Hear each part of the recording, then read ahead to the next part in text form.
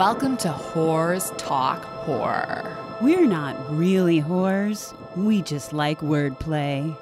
Hello, and welcome to Whores Talk Horror. I'm Sharon. And I'm Melinda.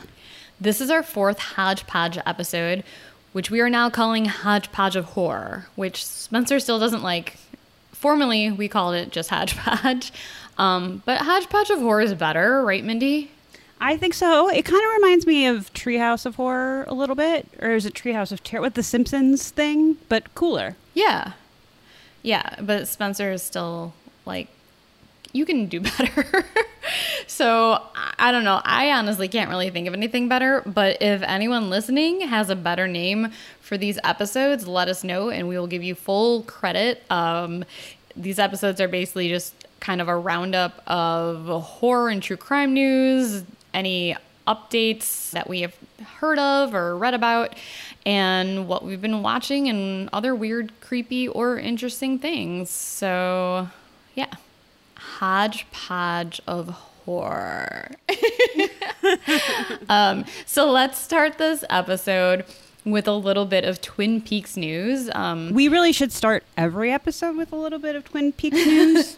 But yeah, I agree. I agree. We should start every episode that way. Everyone knows that we love Twin Peaks, but honestly, I don't think we've ever really talked about Twin Peaks in any of our stories or anything like that. So here's our first... Not yet, anyway. Not yet. But soon, we have maybe an entire episode that's going to be all Twin Peaks coming up. Possibly.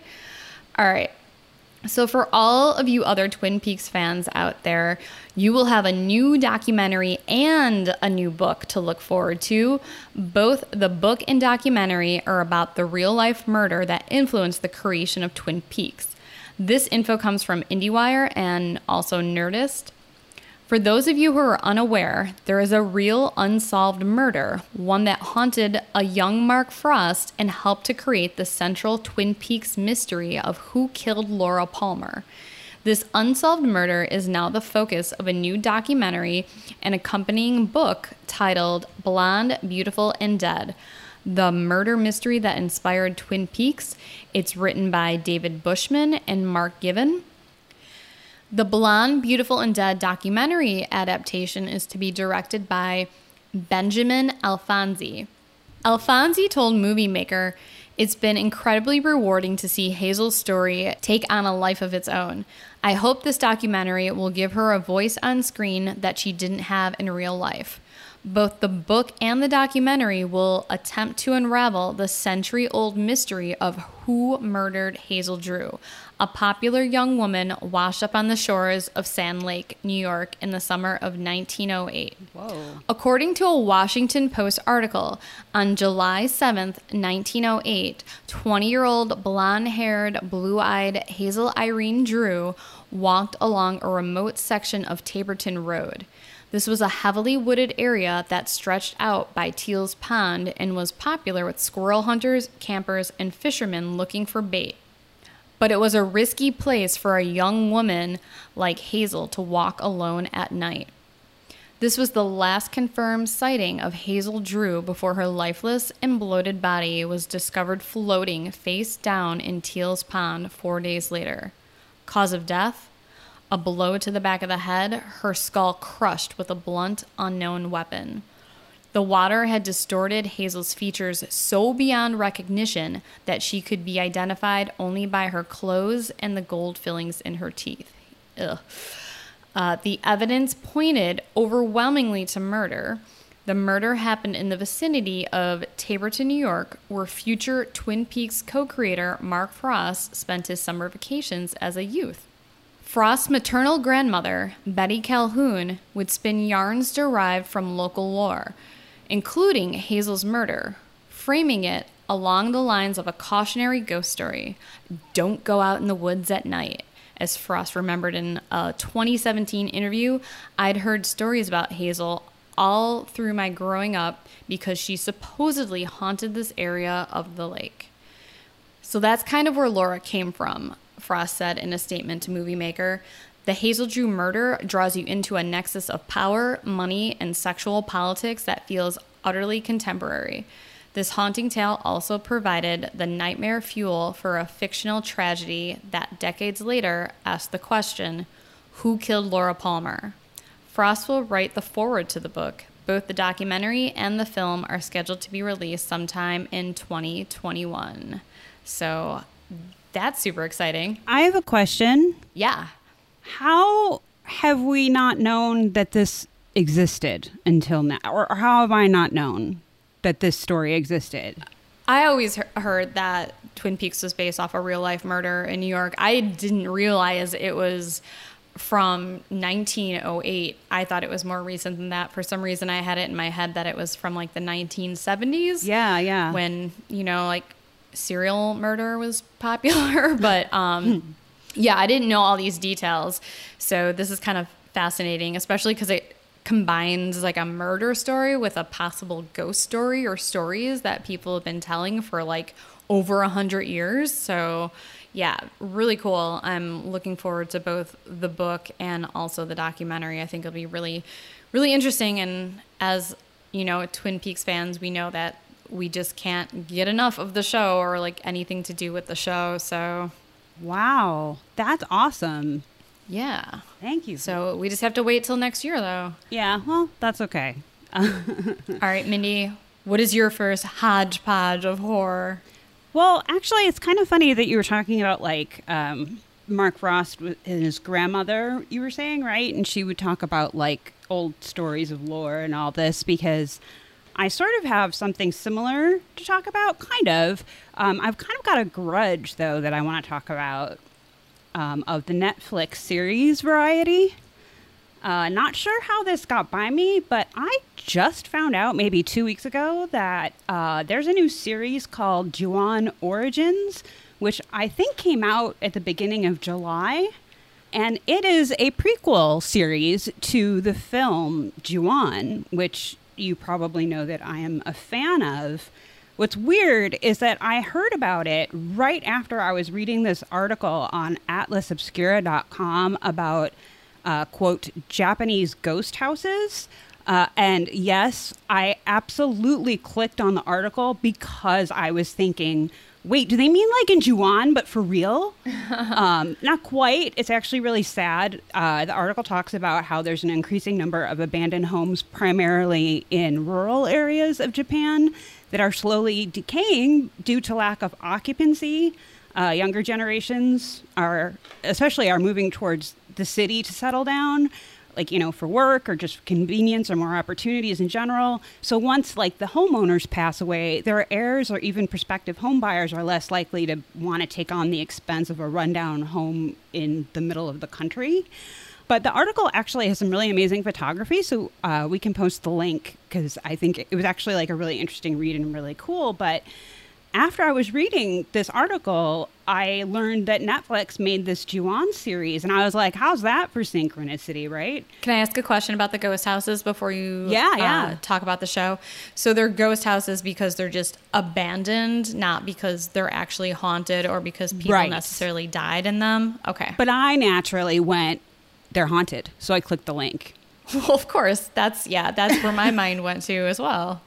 But that's kind of natural. I like right away pictured that house from Ju-On, and then I literally like almost by accident found out like almost immediately after that there was this series on Netflix that I had no idea existed, and I binged Although to be it. fair, don't beat yourself up too much because you said it came out at the beginning of July, so maybe it was out for like a week before you found out. I don't know, but I feel like that's something I should have known about, I guess is what I'm saying. Like, it took me by surprise that they even went to do that, and I binged it already.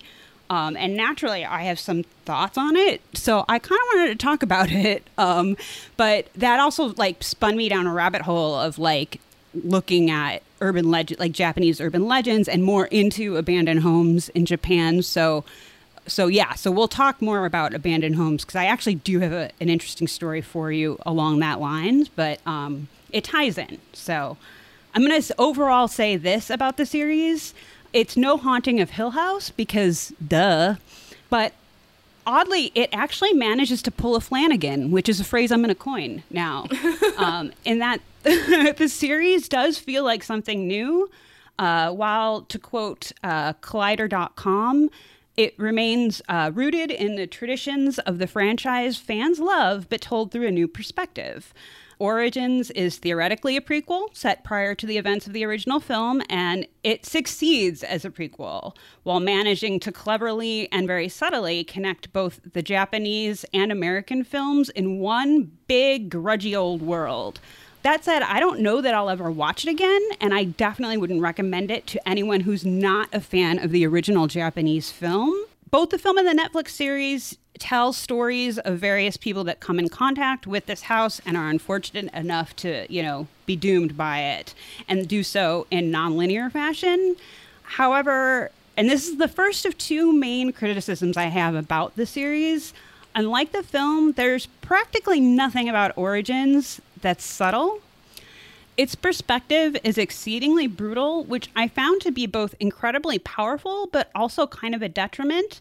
Again, from a Collider.com article, whose link I will post. Quote, the violence against women and children in the film was the internal source of the external horrors. In Ju-on Origins, that real-world violence is the external focus, and the hauntings are on the periphery. To the series' credit, there's a value in capturing the horror of abuse and confronting an audience with it. We've seen too many times that confirmed abusers will be pardoned and praised in the public eye, their violent crimes relegated to a subcategory on their Wikipedia page, while the names of their victims are forgotten, if not outright ignored. But at a certain point, Origins crosses the threshold from powerful depictions of abuse into explicit, borderline, exploitative carnage, unquote. So I kind of expected something like that when I pressed play, but I think that if any potential new fans are out there and want to check this out, they will be very easily turned off pretty quickly by the brutality, which is a totally understandable reaction, I think. The other main criticism I have of the show is that you need a goddamn flowchart to keep track of everything that's happening.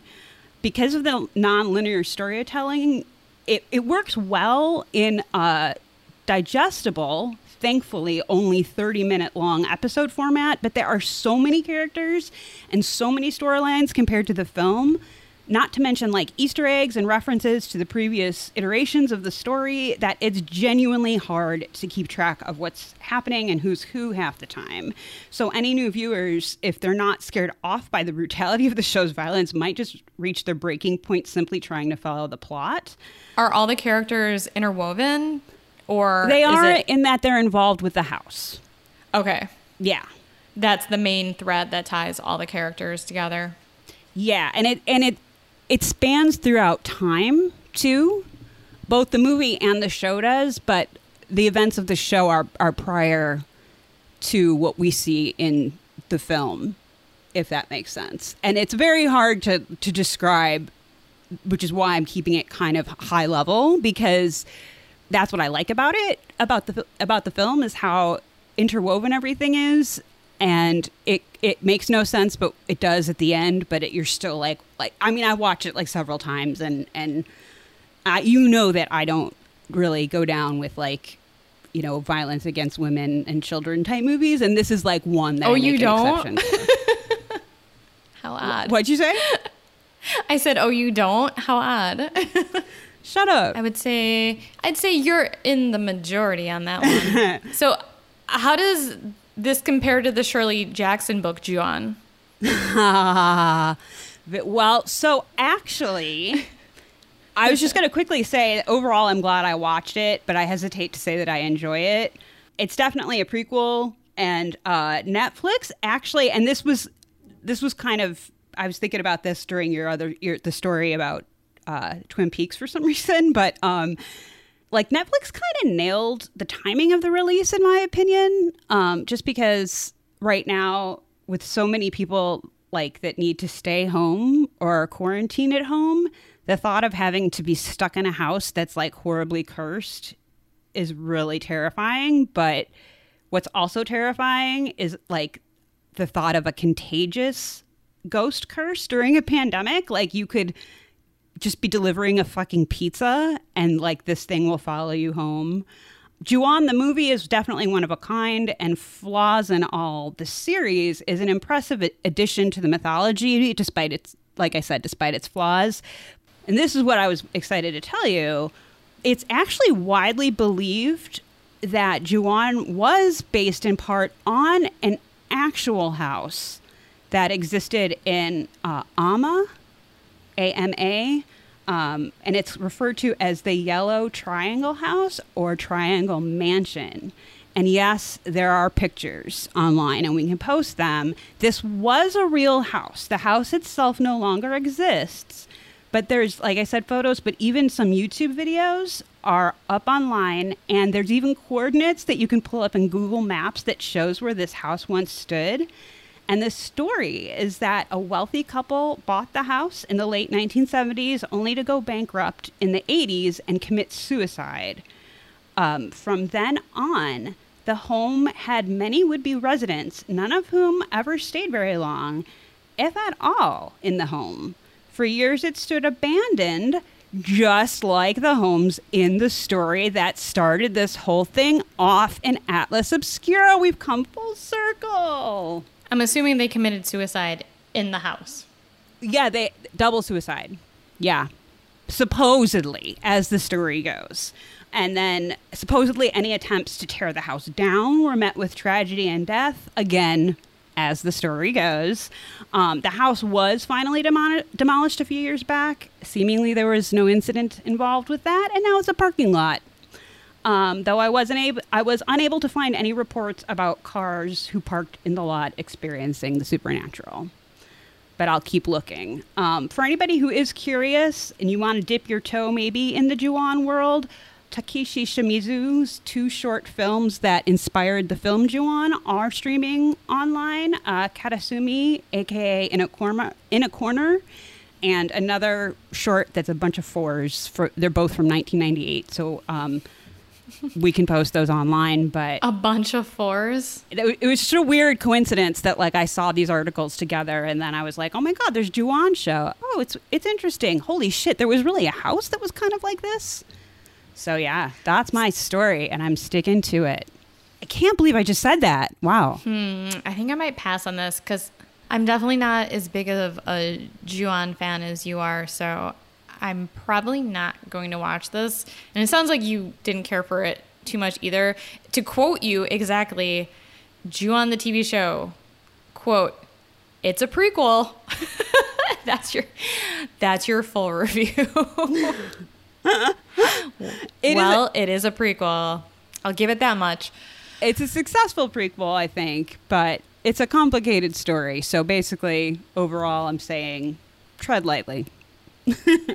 Well, all right. You did mention something about being stuck in the house during a pandemic and how that ties in to what you were talking about with the ghost houses and Ju-on and all that. So that kind of ties into what I'm going to be talking about next, which is horror fans and the pandemic. And this comes from Futurism.com. A new study shows that horror movie fans were better prepared for the pandemic. Oh my God. This study I know, I love that scientists studied this. They actually took the time out to study this. So this study comes from a team of psychologists who sought out to learn what types of people were coping well during the coronavirus pandemic, and they found that an unusual group rose to the top: horror movie aficionados, aka you and me. So New Scientist magazine reports horror movie fans and those who were deemed more, quote, morbidly curious, which I love that term. I'm going to start referring to myself as morbidly curious from now on. But those who are deemed more morbidly curious by a personality test seem to be less psychologically distressed by COVID-19. The study doesn't answer why that's the case, but the findings suggest that those who seek out terrifying fiction may have been better prepared or at least more readily able to stay positive as a nightmarish pandemic unfolded around them. Yeah.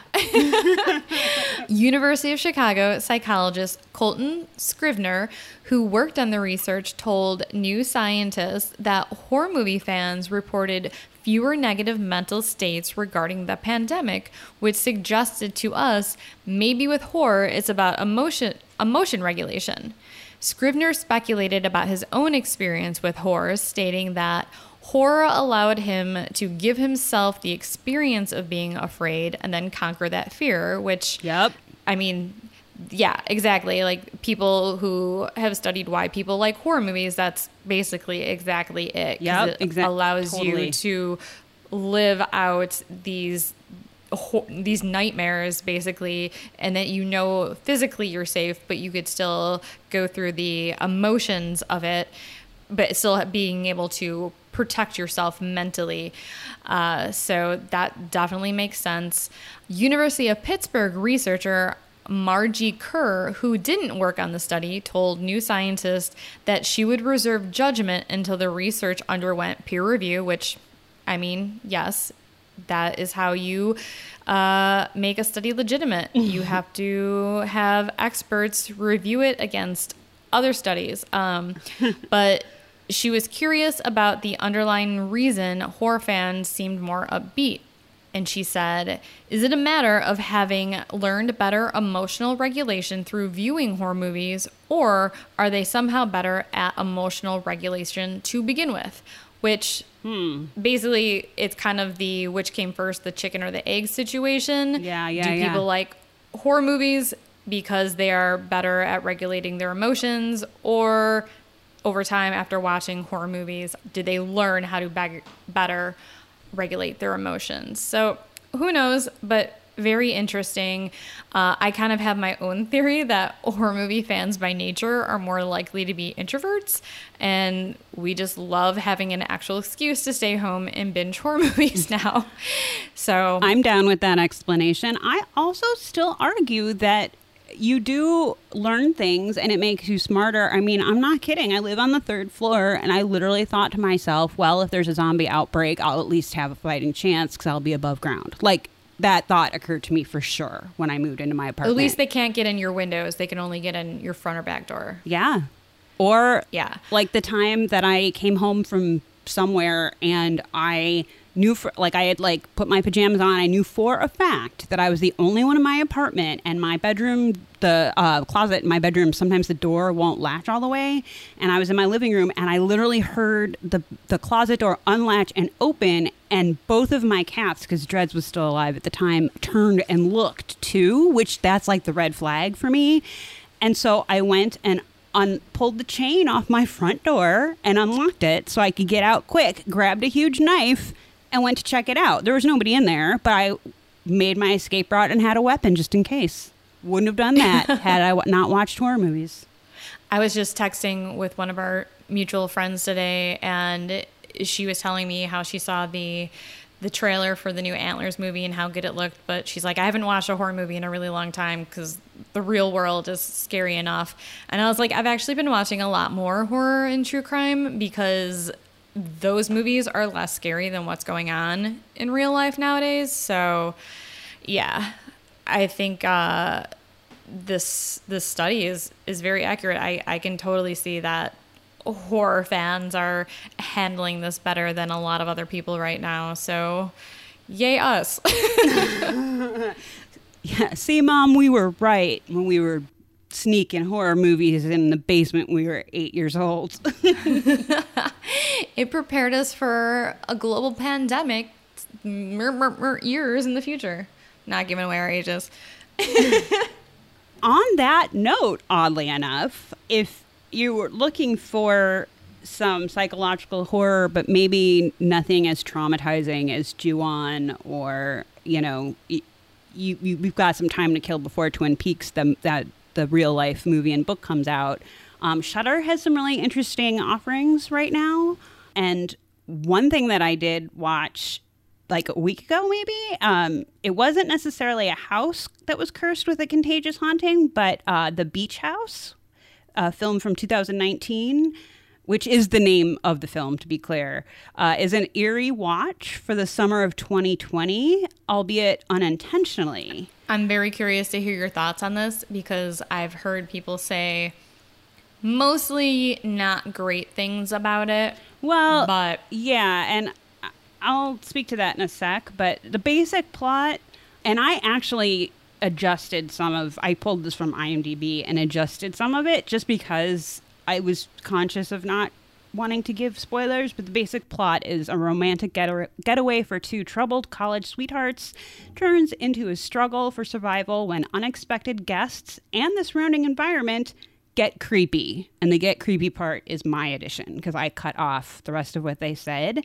But what's interesting is in an interview with Bust Magazine, lead actress, and I'm going to probably butcher this, Liana Liberato, says that The Beach House was actually filmed 3 years ago. So that makes its release this summer all the more creepy. Sharon found this interview. It's actually available on bust.com, on Bust Magazine's website, so we'll post the link.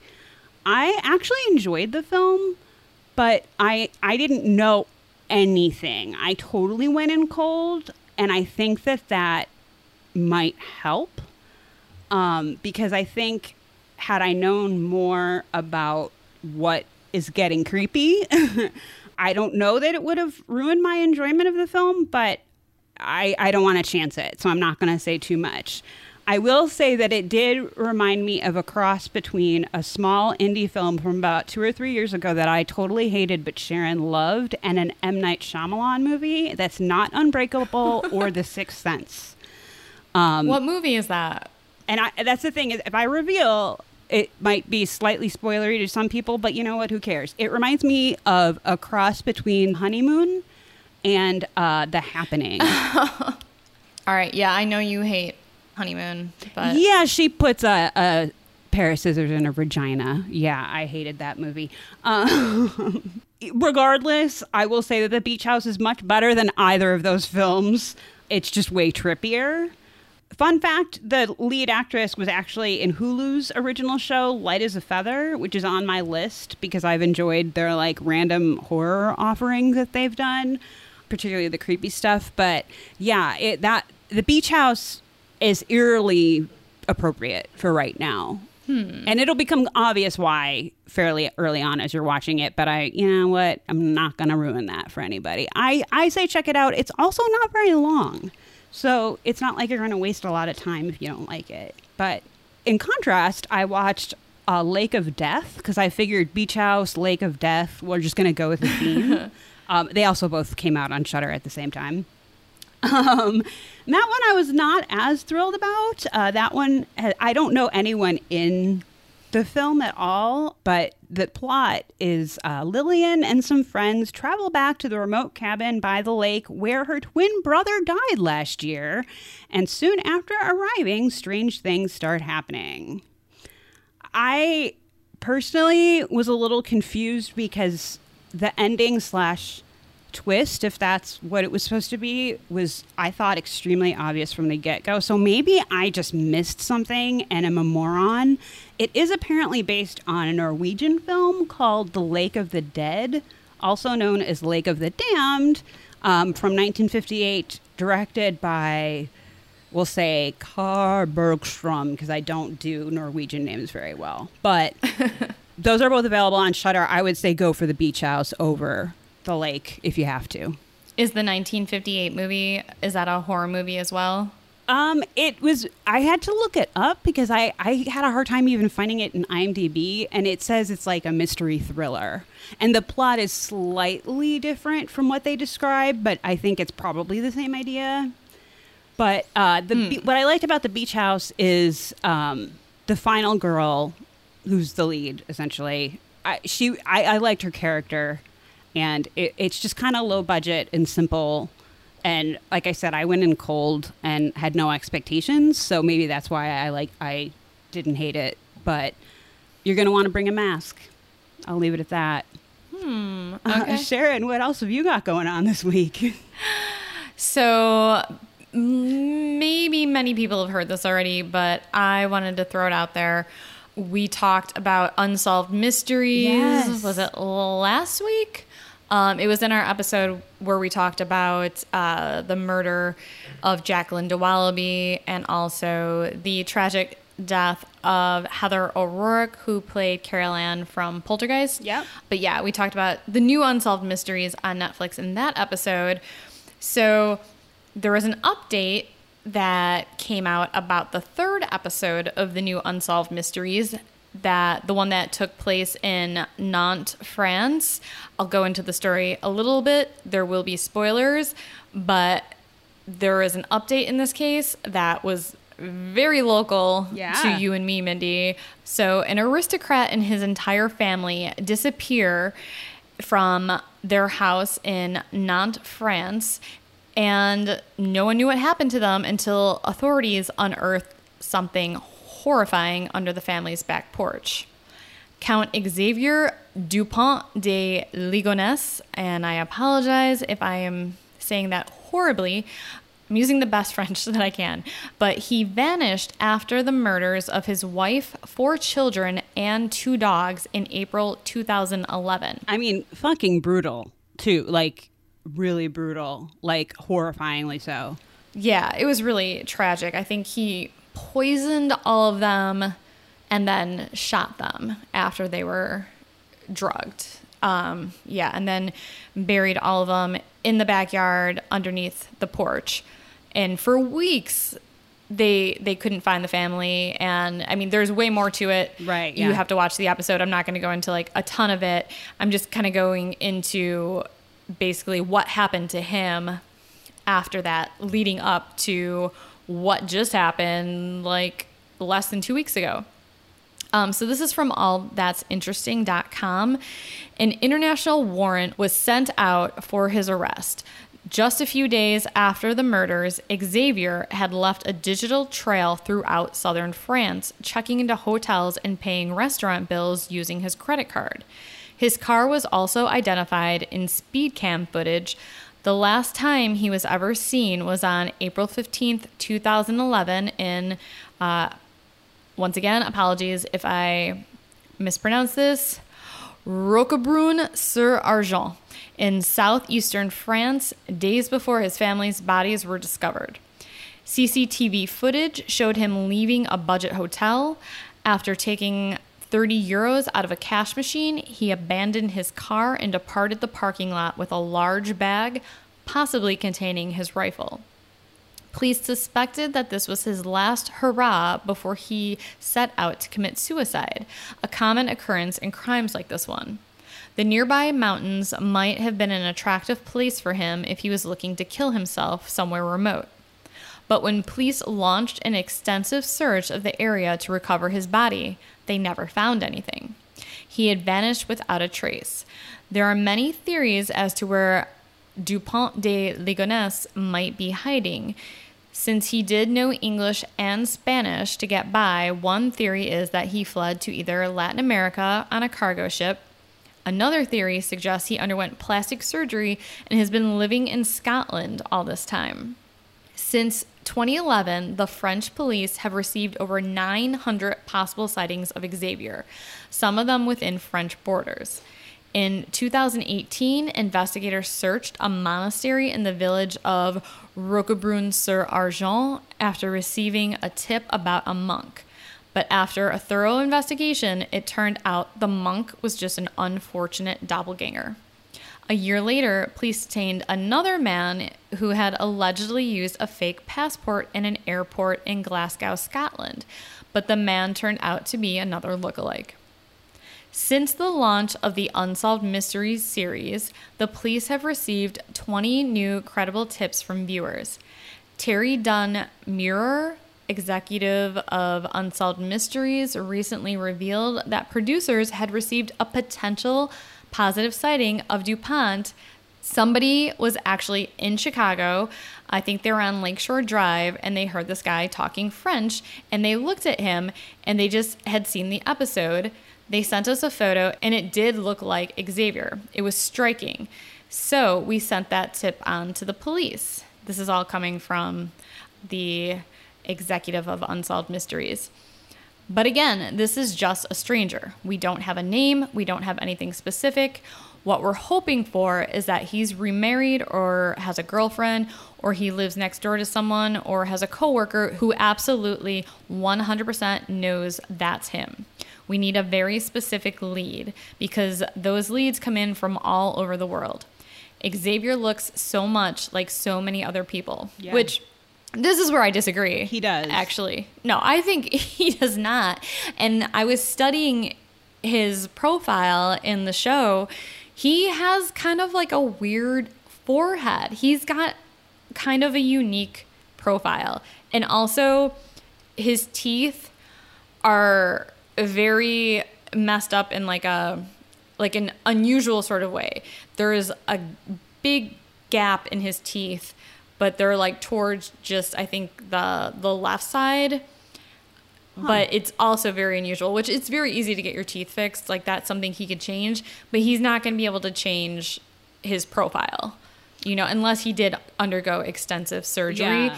But I was like studying his photo while I was watching the episode, thinking, okay, just in case he's in Chicago, like, haha, like joking to myself, like I'll be able to pick him out. And then sure enough, like the first actual maybe positive sighting from him comes from fucking Chicago. And I was like, no way. Yeah, that was super crazy. Actually, one of my coworkers who does speak French fluently, she was like, oh, he just looks like every other French dude. Like, a lot of people that I've talked to think that he looks pretty, and I actually thought he looked pretty nondescript. So I think I might have to watch that episode again. But I mean, from the front, he is more nondescript, but if you look at his profile, it's very distinct. And I'm trying to remember, but I think like the top of his forehead, I think, was kind of flat and then kind of jutted out a bit instead of just like one, smooth slope. It was kind of like almost like a two-tiered forehead. I don't know. Couldn't believe that of like anywhere they could have possibly have found him. It was in Chicago. And we're recording this on the 24th. This episode's going to air on the 27th. So as of today, I took another look on the internet. There was no capture. There was no other new leads. But who knows? Maybe by the time this episode airs, they'll have actually have made an arrest. Look out, buddy. I know we binged through those first 6 episodes pretty quickly. 6 more episodes are slated to drop later this year, so look for those. I cannot wait.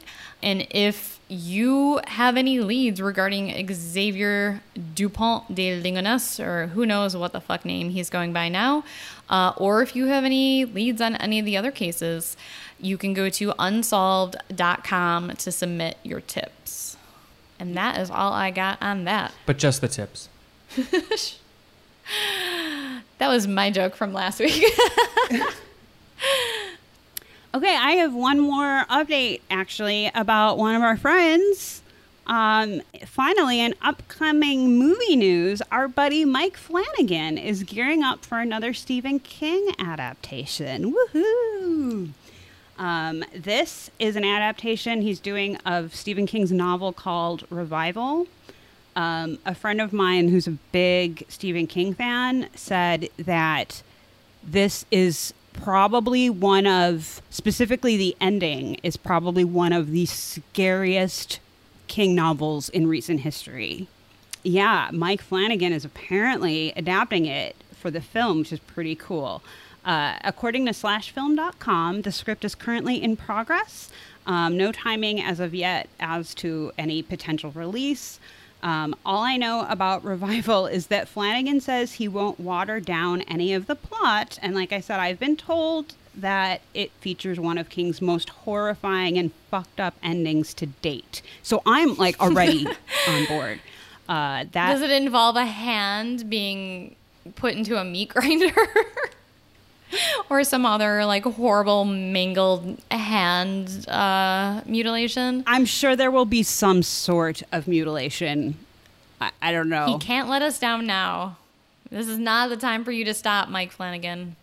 I think I'm just gonna like wait, and every movie of his now, it's gonna be like spot the mutilation. Like that'll be like the game that I'll play it for all of his movies. Yeah, he's just gonna start getting really sneaky with it, and it'll probably be just like a background actor who gets like a really bad paper cut or something.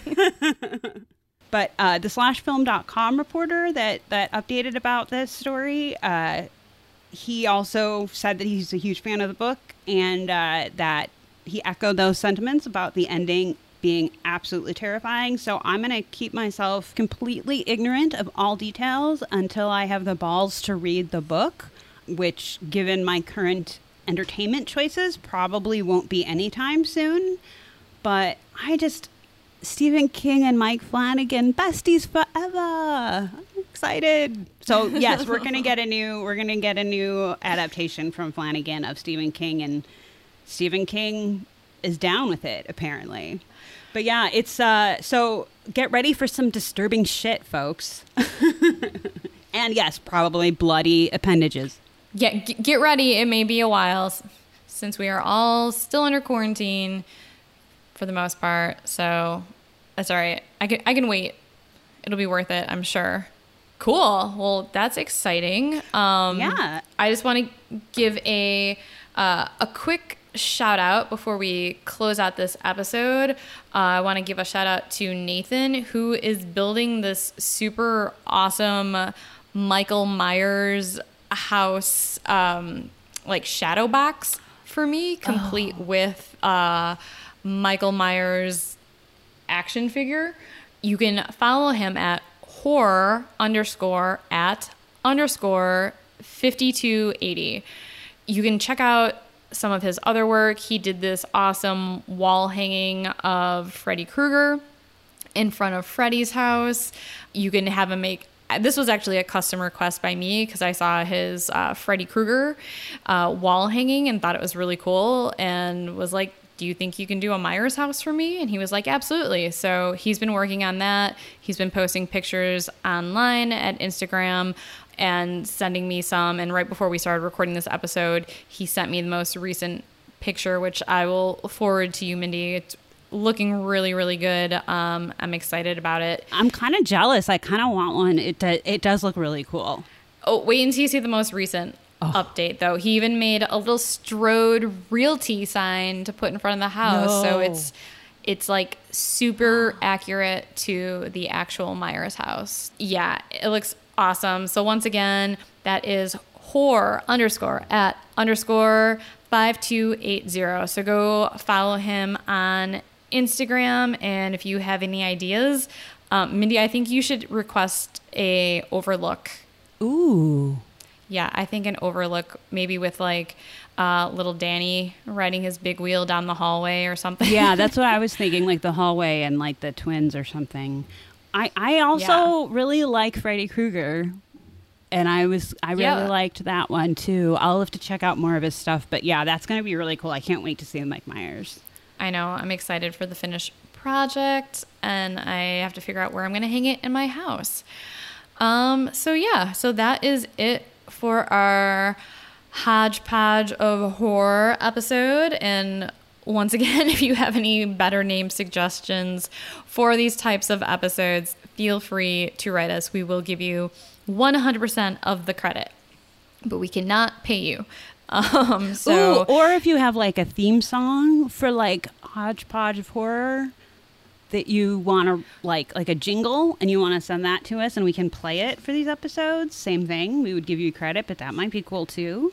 There you go. I will send you some free goodies. We have a little treasure trove of goodies that we've bought for, future raffles or Patrons. So yeah, we might send you some fun shit if you come up with a name or a little jingle for us. That would be awesome. And we use it. And we use it. I mean, if we receive some, we might just read really bad names on the air or play really bad jingles.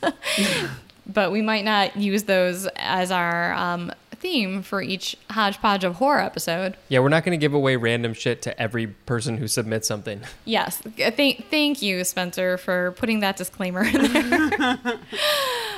Also, if you would like to rate and review us on whatever streaming platform you listen to us on, that would be awesome. It definitely helps us get more exposure, and it's free to do and only takes a few minutes. If you are able to, please subscribe to our Patreon if you want to have early access to episodes, see exclusive posts, and maybe receive some cool shit.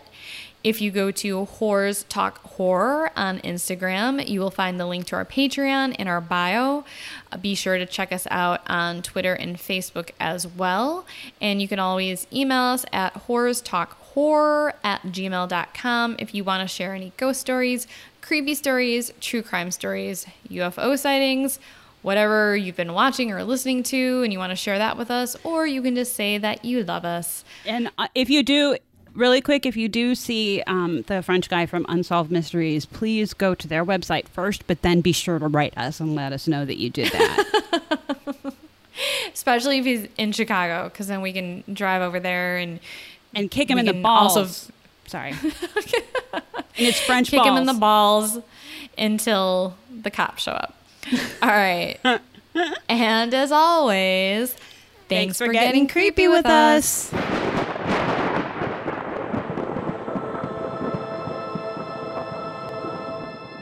Sharon, do you want a beer? Oh my God.